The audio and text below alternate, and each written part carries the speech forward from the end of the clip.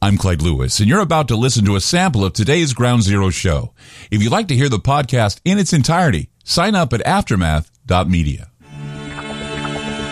I'm Clyde Lewis, and this is Ground Zero.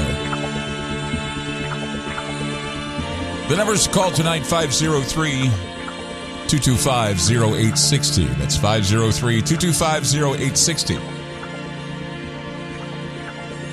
We've been doing shows in the past talking about predictive programming. We've talked about movies and books and shows somehow. I don't know if they predict the future, but they approximate a certain type of future. And that's always fascinating when things start coming together, because we're in a world that's constantly changing. We're being constantly manipulated. And these manipulations and changes are being made by very powerful people who are twisted enough to warn you ahead of time. They warn you that you're about to be in the crosshairs of one of their diabolical agendas. Now, I hope that over time, while listening to this program, you have been able to build up your intuitive skills. And with using what intuitive skills you have, what we all have, we can tap into the storehouse of information, and we can, we realize that we've accumulated over time a lot of information, and that we can understand that there are many things that go on, and they do it with, it's not an accident that they happen. Okay. It's we think it's synchronicity. We think it's coincidence, but sometimes it's planned. Things happen for a reason, right? It's, there are things that I have reported for you to prepare for.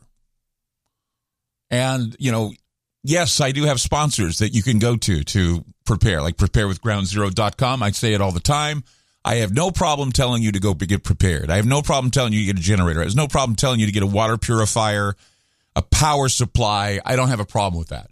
And I'm telling you that 2024 is going to be the year of little accidents. So you have to be prepared for, well, a lot of these events are not as immediate as you would like, but there's no statute of limitations on predictions that urge preparedness. I know a lot of people say, I'm not going to prepare for anything. I mean, what's the use in getting food when it's going to be radioactive anyway? That's not the point. It's not about whether or not it's going to be radioactive. It's about whether or not you're going to be able to stay alive or to utilize what you have in order to thrive in the moment of crisis, in the moment of calamity. I mean, clearly, there are manipulators out there. They continually try to cover up and obfuscate their schemes, their machinations. And the more we are aware of them, I think that we should be obligated to expose them. However, it's important to fully understand what is happening without jumping to conclusions or rattling off some Illuminati list of enemies that we always hear about. I don't do that. I think we need to get down to, well, I'm not saying that there aren't opportunists out there that are, there are people out there that exploit you, and they're pumping fear into your minds. And it's just that I just think that sometimes I have to say this because I don't want anybody to think that we're all wildly speculating about stuff on the fringe just to do so. But no, we should be, we should keep things in perspective. That way we look at it with a calm sense of action rather than freaking out. Because we have certain things we do. We have daily routines. And most of us fall into our daily routines fairly easily with little thought. We wake up, we drink our coffee, we eat a little breakfast, we head off to work. We pull out of our driveways, we navigate well-lit and organized streets that efficiently, for the most part, take us to our destination. We return home in the evening. Except for me, I get up early, I drink coffee, have toast, do my show, do a nap, come back, go do some errands, come to work, go to bed, whatever, watch a few dumb shows, call it a night. But yeah, after we have done the work, after we've done what we're supposed to do, after we've engaged in a multitude of stresses and what have you at the workplace, we then have the opportunity to have hobbies and sports and video games, and then we wind down and then we go to sleep. Oh, and I almost forgot. Many people like me, when we wake up in the morning, we do the ritual of looking at our cell phones. I get up, pull out my cell phone. I look at it. I go through and I basically scroll. I call it doom scrolling. So I doom scroll in the morning. Check any emails that may have come overnight. Check any stories that may be breaking, because that way I wake up and I'm thinking, well, if a story breaks, I got to rush downstairs and start writing about it. So yeah, I wake up, I scroll, go do my thing, and before I go to bed, I scroll. I look at my phone before I go to sleep. Why? Because I have to set my alarm. I have to, prepare for the morning, and then I go to sleep because the phone is my clock. It's an alarm system. It's a black mirror that has an alarm on it. It's a black mirror into the world. Without it, I feel helpless.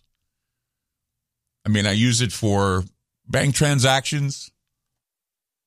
I use it to contact my sister. I use it to contact my friends. And so that's it. And though we clamor on the right and left with varying degrees of political outrage over a multitude of issues, we take for granted, we can all agree that we take for granted, or we take the comfort in the idea that we can pretty much predict our day. It's the predictability of the day, day-to-day existence. It's more the same. I wake up, I do this, I do this, I do this. The only thing we can't predict is what happens at the office or what happens at the job site. And sometimes we can even do that if it's routine. Sometimes if it's like, if you work at Amazon, you can pretty much figure out your day. When we flip on the light switch, we expect illumination. We expect the heat to kick on when it's cold. We expect the stove to work, and we suppose that when we turn on the heat on the stove, we'll be able to heat up water for our oatmeal or our coffee or our tea. We expect our foods to be refrigerated. We don't expect them to be thawing out in the fridge. These are legacy systems. So remember that. They're legacy systems. We depend on them just like we depend upon our legs for walking or our lungs for breathing. So that puts us in a pretty vulnerable position. How do we ever function without these remarkable gadgets and these remarkable things? And what happens when they take them away from us? 503-225-0860. That's 503-225-0860. I'm Clyde Lewis. You're listening to Ground Zero, and we'll be back. You just listened to a segment of Ground Zero. If you'd like to hear previous shows along with having access to our online library and social media platform, sign up now at aftermath.media. It's only $10 a month, and there's also yearly specials to fit your budget. Again, go to aftermath.media. I'm Clyde Lewis, and thank you for supporting Ground Zero.